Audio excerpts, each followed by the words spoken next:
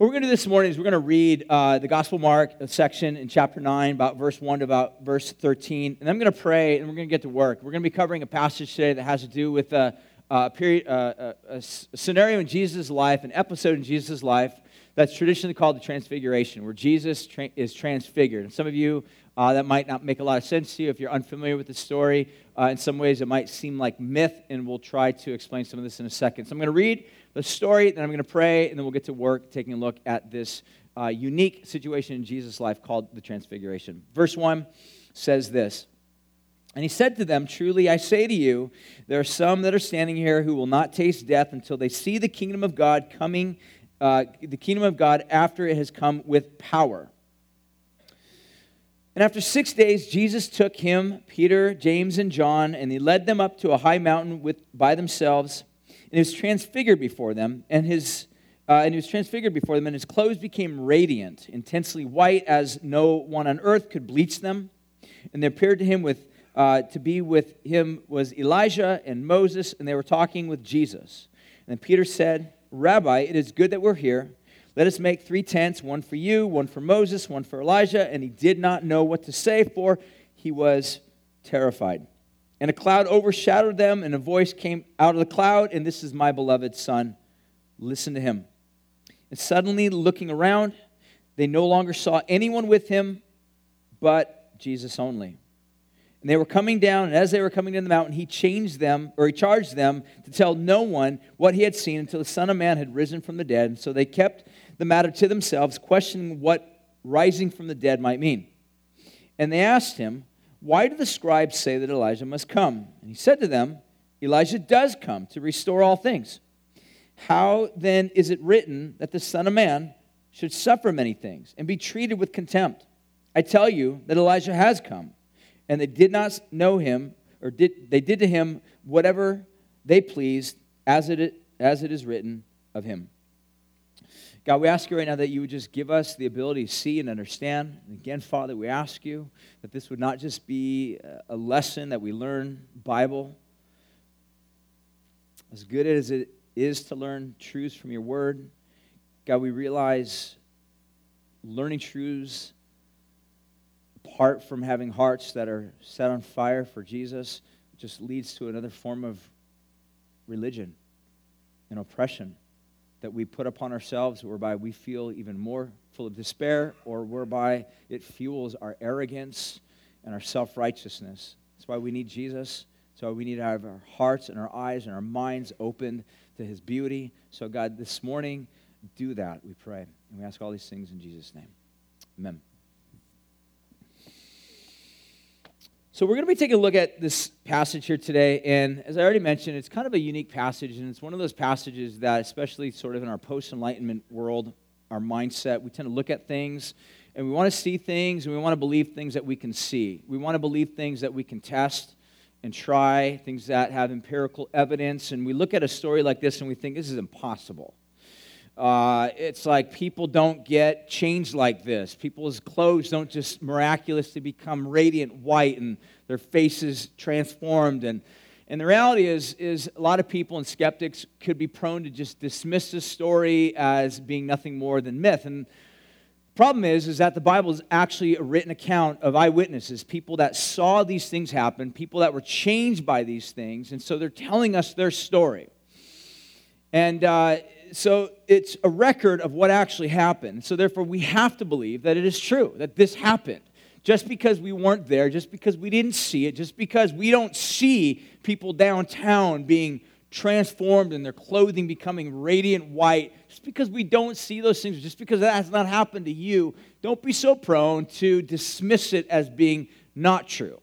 Okay? So the story is a truthful story that eyewitnesses had seen. Peter, James, and John, Jesus' main leaders that he had constantly asked to accompany him. You'll see this in the New Testament. Jesus has 3 main leaders that accompany him majority of the time. There's another circle outside of that of 12 There were another 120 that followed Jesus outside of that. There were multitudes of other disciples. You see these different rankings or leadership structures that Jesus had established, even though all of them were equal, meaning equal in Jesus' eyes and God's eyes, all in desperate need of grace. Jesus had broken things down into these various leadership ranks for the purpose of establishing some form of order. And you see God doing this all throughout the Old Testament as well as the New Testament. And so what we see is that Jesus brought these guys up to this mountain and was changed. And one of the things that I really want to kind of emphasize as we look at this is there's a lot of similarities between this story and another story in the Old Testament, and most would kind of assume that I think there are similarities, and I think it's safe to assume that there's similarities between this story and what happened on Mount Sinai with Moses. And the story takes place somewhere around Exodus, beginning around chapter 19, all the way going down about chapter 34, somewhere around there. So it's a very good portion of the book of Exodus. Almost half of the book consists of this, what's called mountaintop experience. Moses is summoned by God to go up to Mount Sinai. While he's up in Mount Sinai, he sees the glory of God. There's a lot of similarities. Some of the similarities might be this. There's a mountain. We see Moses seeing the radiance or the glory of God. We see a cloud that appears. We see that in the story. We hear the voice of God. We see that in this story. We also see the people are terrified. We see that in the story in the New Testament that we just read, but we also see that in the Sinai experience where Moses is up there and all the people see this God and this smoke and this fire and this flame and all this inexplicable stuff, and they're just terrified. So there are some similarities. Even though there's similarities, even though perhaps what's happening here in the story is intended to draw our minds back to what happened with Moses, I don't think the main point of the story is to somehow draw attention to Moses. In fact, I'm positive it's not intended to draw attention to Moses. It's really, I think, intended to draw attention to Jesus. But something specific it's intended to draw our attention to Jesus about. And there's two words, I think, that kind of tip us off to what it's intended to draw our attention to. And I think it's a good question for us to always ask. Whenever we come across stories like this in the Bible, we should always ask the question, why is this here? What's the purpose of this? That's just really common ways of reading the Bible. We need to always ask those questions because there's a point and a reason why these stories made it in the Bible. I mean, again, we've pointed this out before, that Jesus did a lot of things that don't end up in the Bible. But why did this story end up in the Bible? Why did this story get labeled and brought into the storyline, or into the narrative by Mark? There's something very specific that I think Mark wants us to see. There's something very unique that Jesus is attempting to reveal to us. And I think basically the two words that keep coming to mind, or that are really put on display in this story, is power and glory. We see that, first of all, in this little section about verse 1, it says that they saw the kingdom of God after it had come in power. So this kingdom of God, this flash forward, if you will, this episode, this episodic preview of what's to come, they get to see it. It's almost like a living trailer of events that are going to unfold at some point in the future. They get to live it for a brief moment.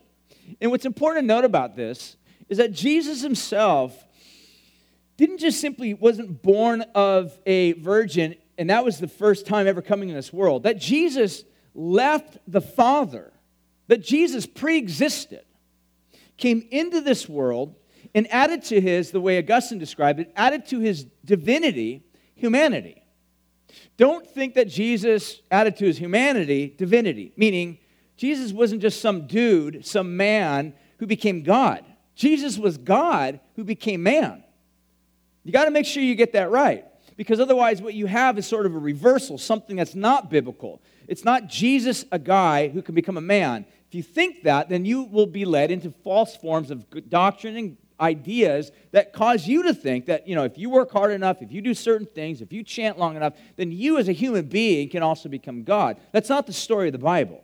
But the story of the Bible is that God became man. He added to his, like I said, divinity, is humanity. And so Jesus comes into this world, but what I think Jesus is showing his disciples is sort of this flash forward of what will one day unfold.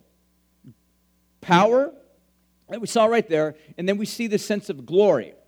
Now, I really want to try very briefly to try to understand the idea of glory. Now, I think we get the idea of what power is. Power is something most of us want, few of us fail to have. And if you think you have it, you either become a tyrant, right? This aggressor, this, typical macho dude who thinks that you can just control, or you're a power player is what you are. You're not humble. You look nothing like God. You're just a power player. So we understand what power is by way of its caricature.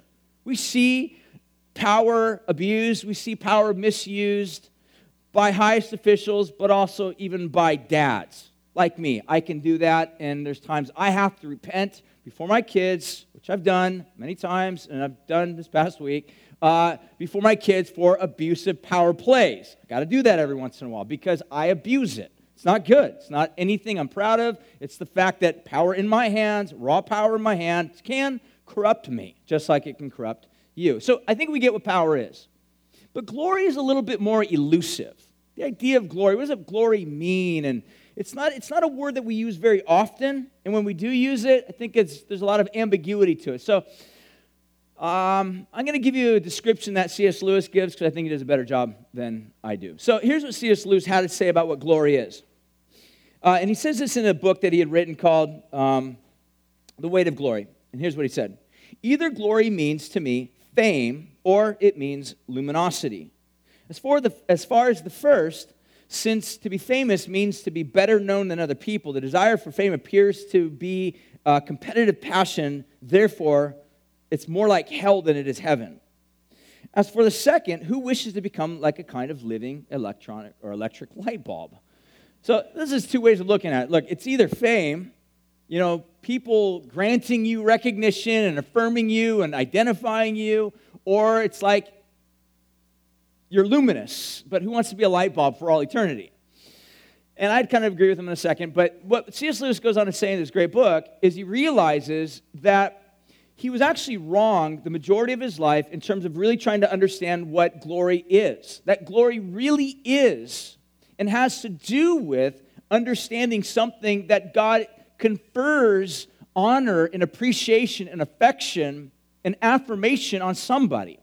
But what he describes in the book is that the problem is that oftentimes in our life, when we think of glory in sort of a cheap counterfeit. Meaning we look for glory on a horizontal level from other people. This is one of the reasons why little junior high girls all the way up to mid-30 women can swoon at the feet of someone like Justin Bieber. Like, oh, he's so dreamy, like so amazing, his eyes, his hair, and like, Justin Bieber. But the reality is this, all right, as cute as Justin Bieber may be, all right, as good of a singer as you may think he is, the facts of the matter are this. 10 years from now, 15 years from now, all right, there'll be another Justin Bieber imitation or better than Justin Bieber that will come along, will sing better, look cuter, have more swagger than Justin Bieber, and he will be replaced. Justin Bieber will be replaced.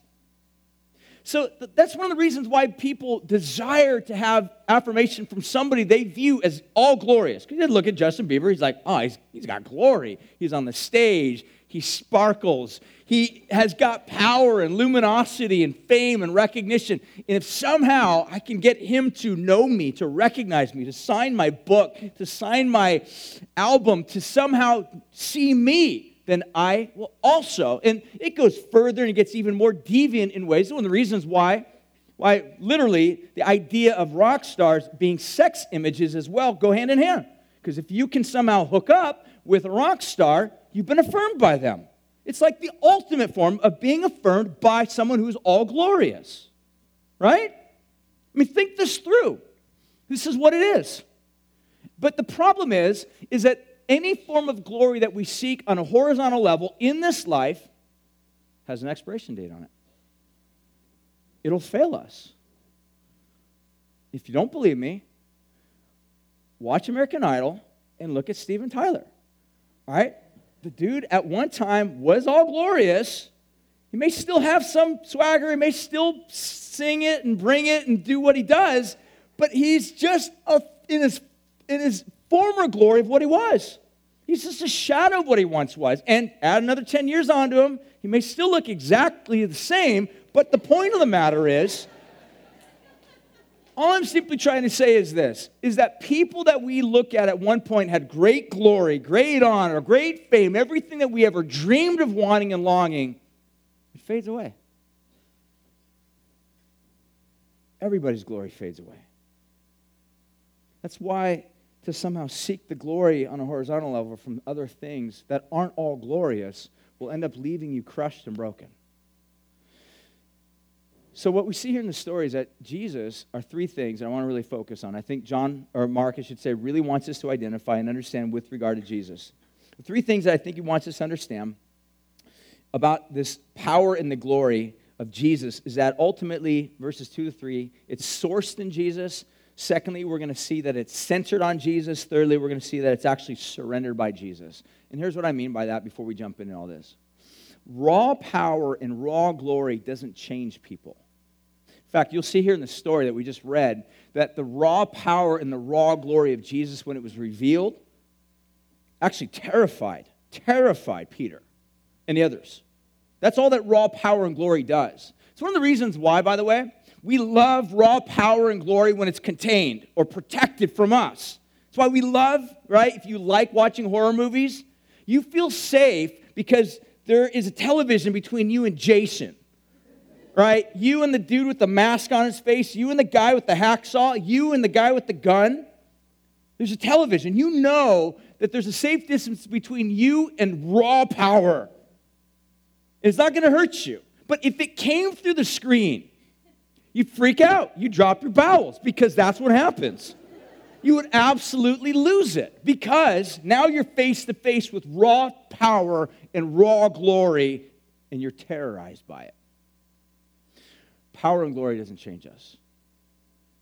But what happens with raw power and raw glory that we see in here in the story does change us. And that's what we'll get to. So three things that we'll take a look at. First of all is all power and glory is sourced in Jesus. Take a look at verses 2 through 3. We're told this. And he was transfigured before them. The word transfigured, we get the English word metamorphosis from that particular word. What's really important to know about this is that when Jesus goes up on the mountains, on the mount with his disciples, he's changed. Something happens. He's transfigured. And this is different than being changed from the outside. The word metamorphosis, you're probably familiar with it, obviously, like with the caterpillar that ends up becoming a butterfly. Now, what happens with that is that, we've all studied it before, but that little caterpillar is not being changed from the outside. There's not some sort of like weird force on the outside conforming it or changing it or chiseling it or shaping it. It's being changed from the inside. That little caterpillar has the DNA of a butterfly in it. It has something of the DNA inside of it. So when it goes into the cocoon and it begins to change, something from the inside of it changes it into something absolutely glorious and beautiful. That's the exact same word that's used to describe Jesus here. He is actually being changed. What you're seeing here is his raw power, raw glory, raw beauty coming out of who he is. He's being metamorphosized, being changed from the inside out. And the disciples get to see a snapshot of this, a glimpse of this. Now remember, this is what Jesus always looked like, some degree of beauty and glory like this throughout all eternity.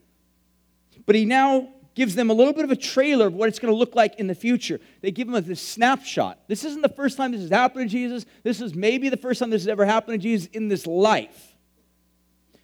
So he's giving them a little bit of snapshot of it. But I think the emphasis is that it's sourced in Jesus. The next thing we see is that, and his clothes became radiant, intensely white, as no one on earth could bleach them.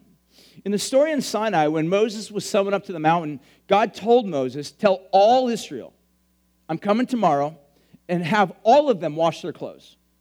To spend the entire day bathing their clothes, washing their clothes, getting rid of the stains and the soiling and all the dirt stains and blood stains and whatever types of stains that are in their clothing. Get rid of all of it because I'm showing up tomorrow and they need to have their best clothes on. I'm going to be there tomorrow. And what's interesting about this story is that Jesus doesn't wash his clothes. His clothes are changed. He is gloriously white, brilliantly white. I think it's absolutely imperative to note that one of the byproducts or elements of being changed by Jesus, being saved by Jesus, is there's this description in the book of Revelation that the clothes that we're going to be robed in are these same types of bright, brilliant white clothes, indicating your purity, your moral purity before God. Chew on that, because some of you don't feel morally pure.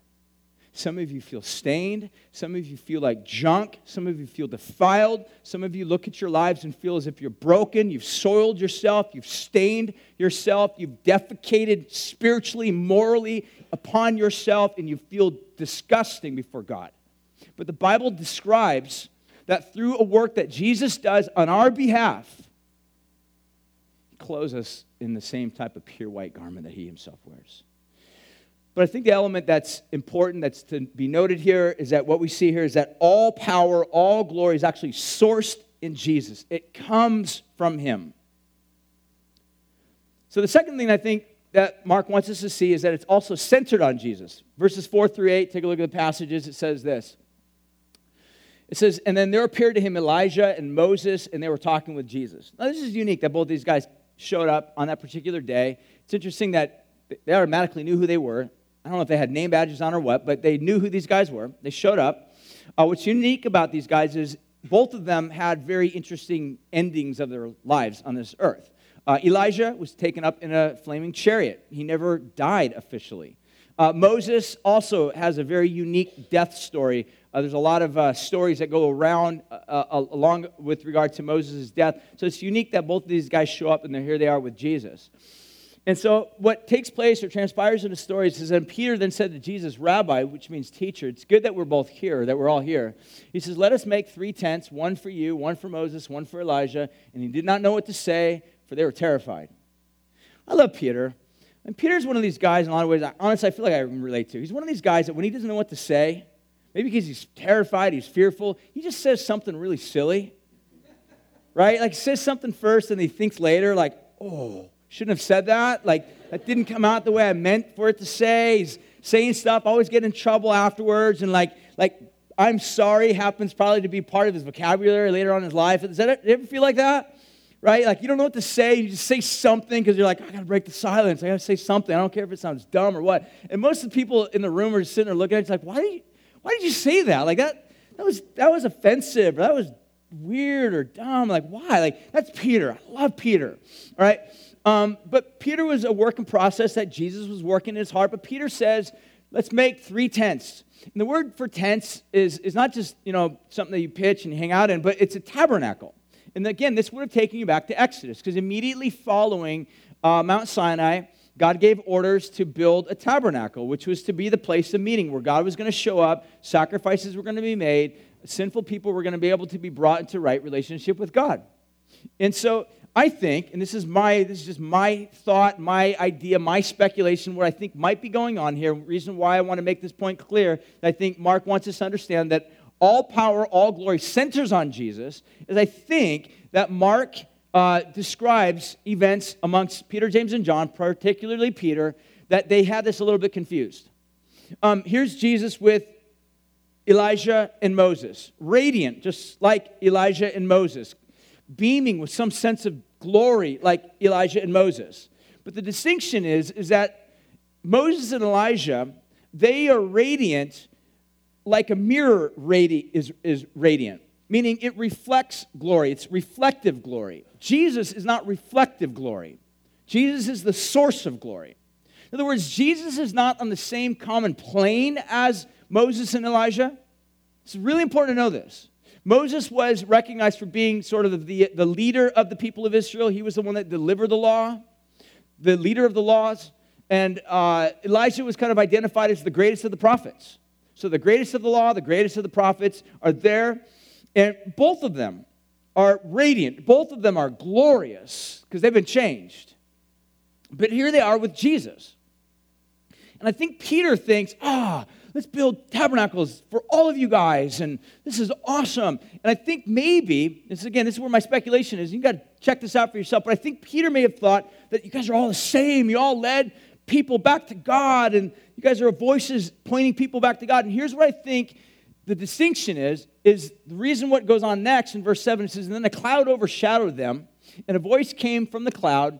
And again, very reminiscent of Exodus, when God spoke, a cloud came, shadow came. Oftentimes the Jews would describe this as the Shekinah glory, the Shekinah glory of God. And it came and overshadowed, and out of this cloud they hear a voice speak. And here's what the voice says.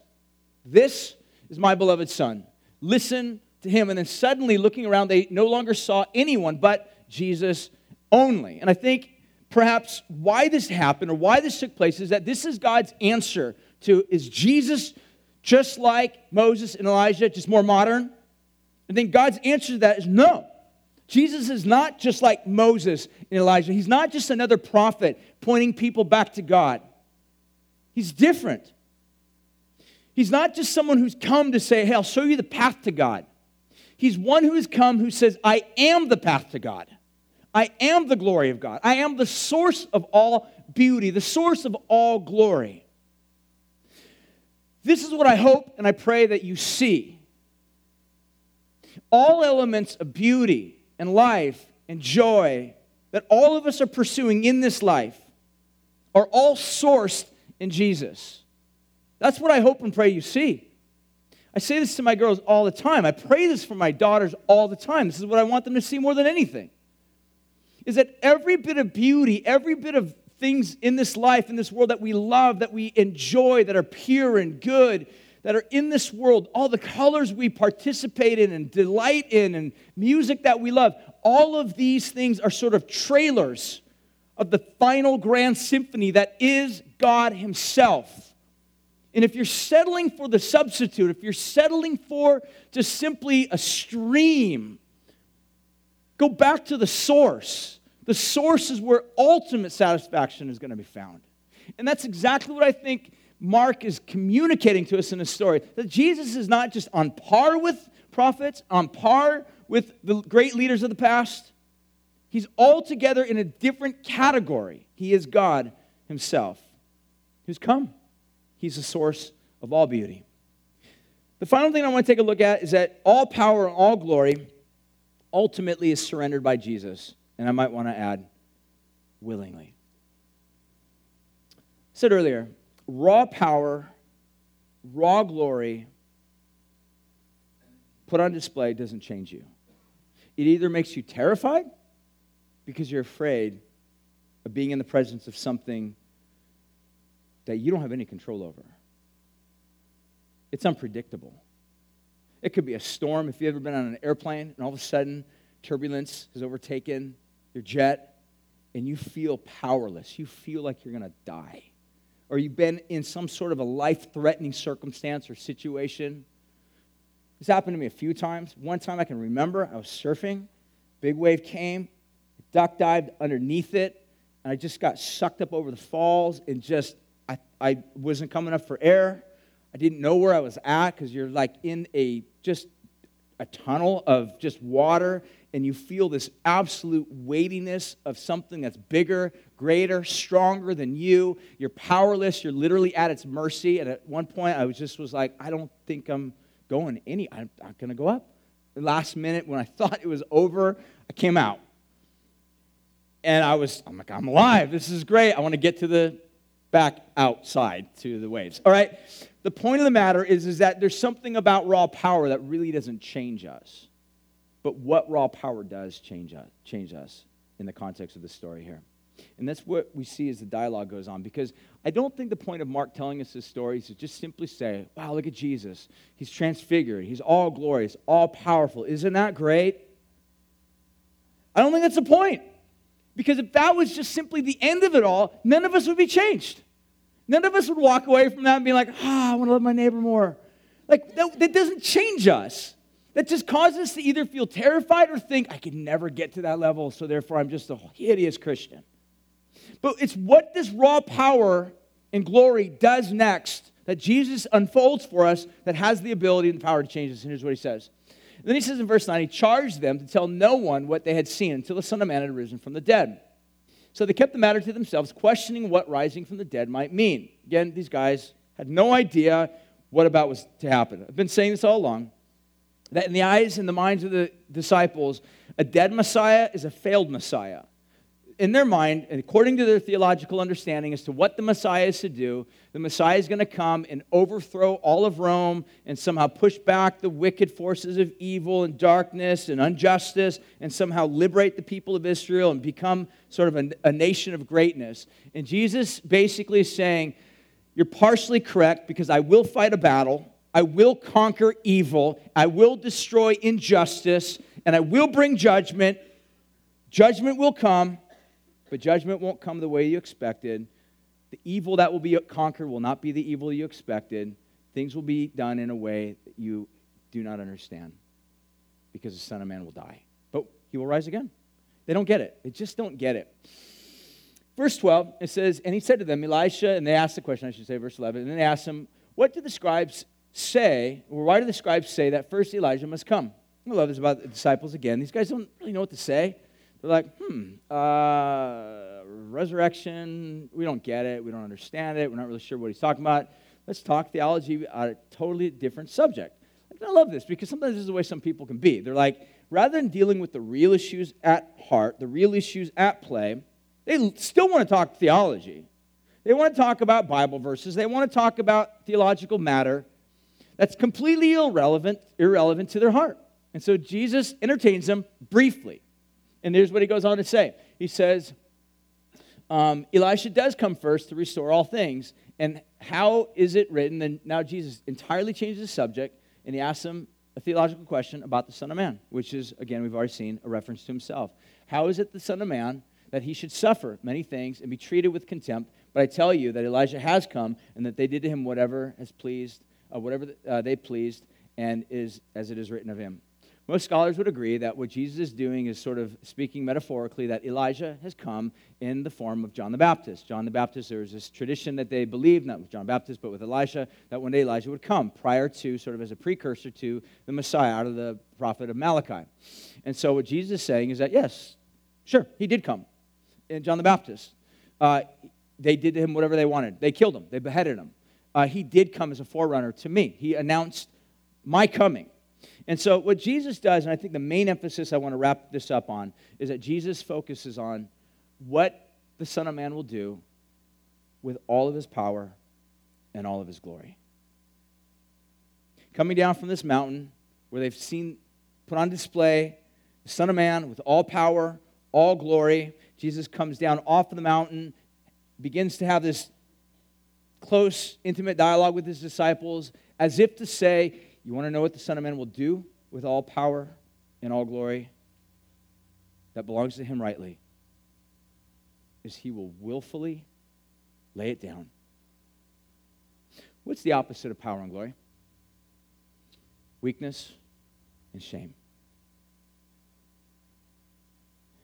Jesus basically is saying, here's what will happen.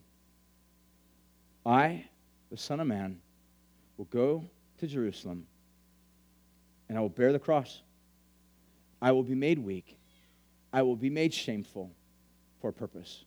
And again, Mark writes in a way where he wants us to keep asking the question, why? Why would the only one who has all power, all glory, why would the only one who has any rightful claim to all power and glory give it up? I mean, think about this. If you had the ability to have anything in this life, wouldn't you want power and glory?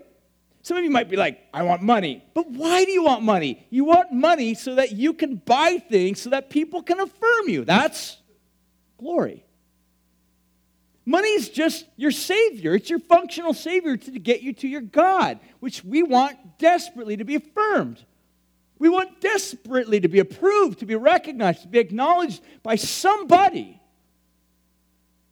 We do anything to get approval. We do anything to get glory, to get somehow recognition, to have power. And when we lose power, what happens? We freak out. That's why one of the reasons why some of us can maybe become violent, get angry, you get sort of just compulsive.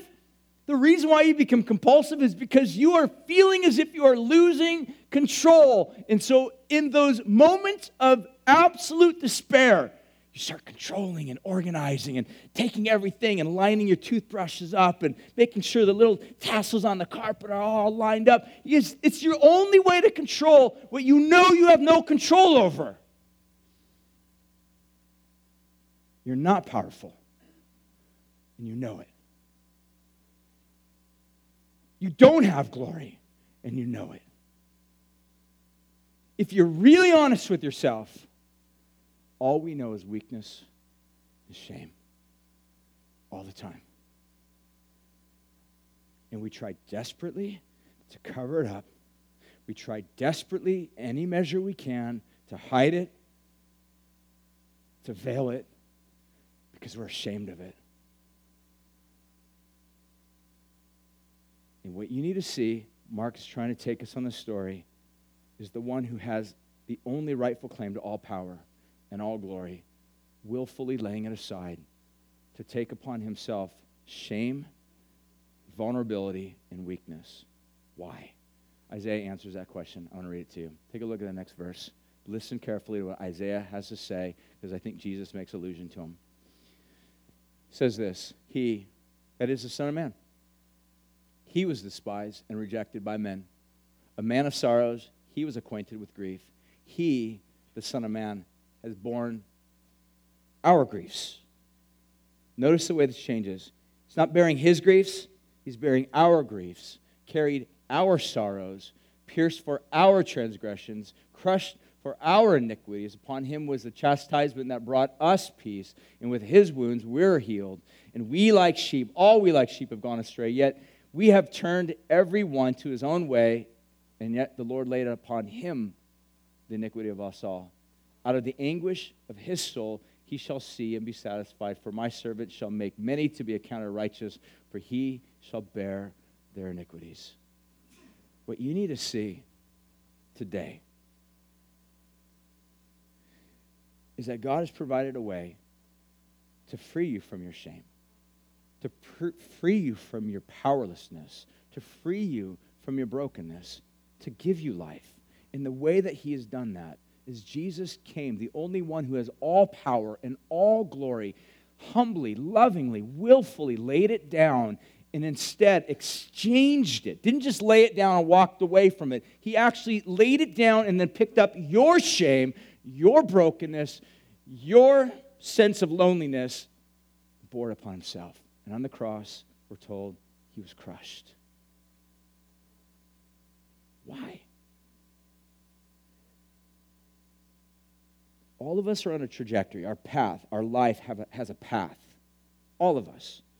The gods that we worship, the things that we focus our hearts on, the things that we make as our ultimate heart desires will lead us on a path. At some point, they themselves will let us down. You all know this. We've all endured heartbreak. Every one of us, at some point in our life, fell in love with somebody and they crushed us because they didn't love us back the way that we wanted them to. They didn't show us kindness or friendship back. It might have been through a divorce. It might have been just through a teenage breakup. It might have been through something. But somebody you've given your heart to and they stamped upon it. That's a crushing. But there's another layer to that because we live in regular offense against God because we are not just victims upon which we've been crushed. We are agents of rebellion, where we've turned away from our God, who created us in his image, who created us for his pleasure. And what God has done in sending his Son was that he was crushed for us, bore our shame, bore our weakness, so that we who trust confidently in what he's done can have our shame taken away and be given life. That's what he's done for us. I want to finish by reading to you a passage from C.S. Lewis because I think he says it great. Again, here's what he says in talking about this. He says, in the end, the face which is the delight or the terror of the universe must be turned upon each of us, either with one expression or the other, either conferring glory inexpressible or inflicting shame that can never be cured or disguised. It is written that we shall stand before him and be inspected. The promise of glory is the promise almost incredible and only possible by the work of Christ, that some of us shall actually survive that examination shall find approval, shall please God. To please God, to be a real ingredient in the divine happiness, to be loved by God, not just merely pitied, but delighted as an artist delights in his work, or as a father in the son. It seems impossible, a weight of glory which our thoughts can hardly sustain. But it is so. Think about that. What would it look like to finally have an opinion about you that affirms you, that loves you, not for something you've done, but in spite of all that you've done, in spite of who you are and the life you've lived, in the past and the choices and the decisions you've made that have left you crushed and broken and defiled and sinful and full of shame? What would it look like to actually have all of that changed and exchanged for honor, delight, love? C.S. Lewis says, that's true. That's the hope found in the gospel. If you don't believe Lewis's words, listen to Jesus's. Here's what he says in John 17, verse 23. I want to read this to you. Great passage, if I can find it. Do we have it up here? I'll read it. The glory that you have given me, I have given to them, that they may be one, even as we are one.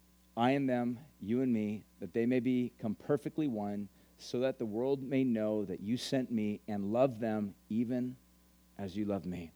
Here's what Jesus is saying.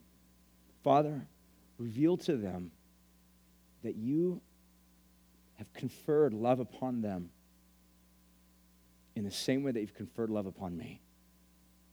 How much does the Father love Jesus, his Son? With glory inexplicable. This is why Jesus can stand there and be radiant and beam and be glorified. How much does God love his people who have sinned against him, who have defiled their lives, who have stained their garments? How much does God confer love upon them who trust in his Son? With the same love that God confers upon his Son. Here's the reality. To the degree that you believe that, to the degree that you believe that Jesus bore your shame, literally bore your shame, bore your weakness, and took the penalty that you alone deserve, and in exchange has given you his life, and has conferred upon you his favor, his approval, his glory, that will make you radiant. That will change you. That will cause you, it will free you from stopping your endless pursuit of trying to find approval by your boss or by your husband or through some other type of channel or some other means or your peer group. It'll free you.